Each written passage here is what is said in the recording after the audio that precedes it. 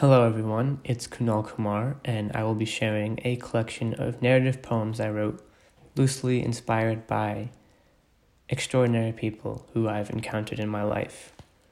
I found inspiration from people I've met through sports, clubs, travels, and other avenues.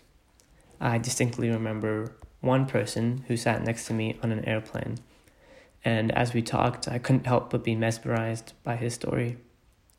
What was supposed to be a 3-hour nap turned into a deeply personal conversation. A cab driver I met in Spain, who was passionate and vocal about his political beliefs, left an indelible impression on me and made me gravitate towards the title of this collection, Ordinary Lives.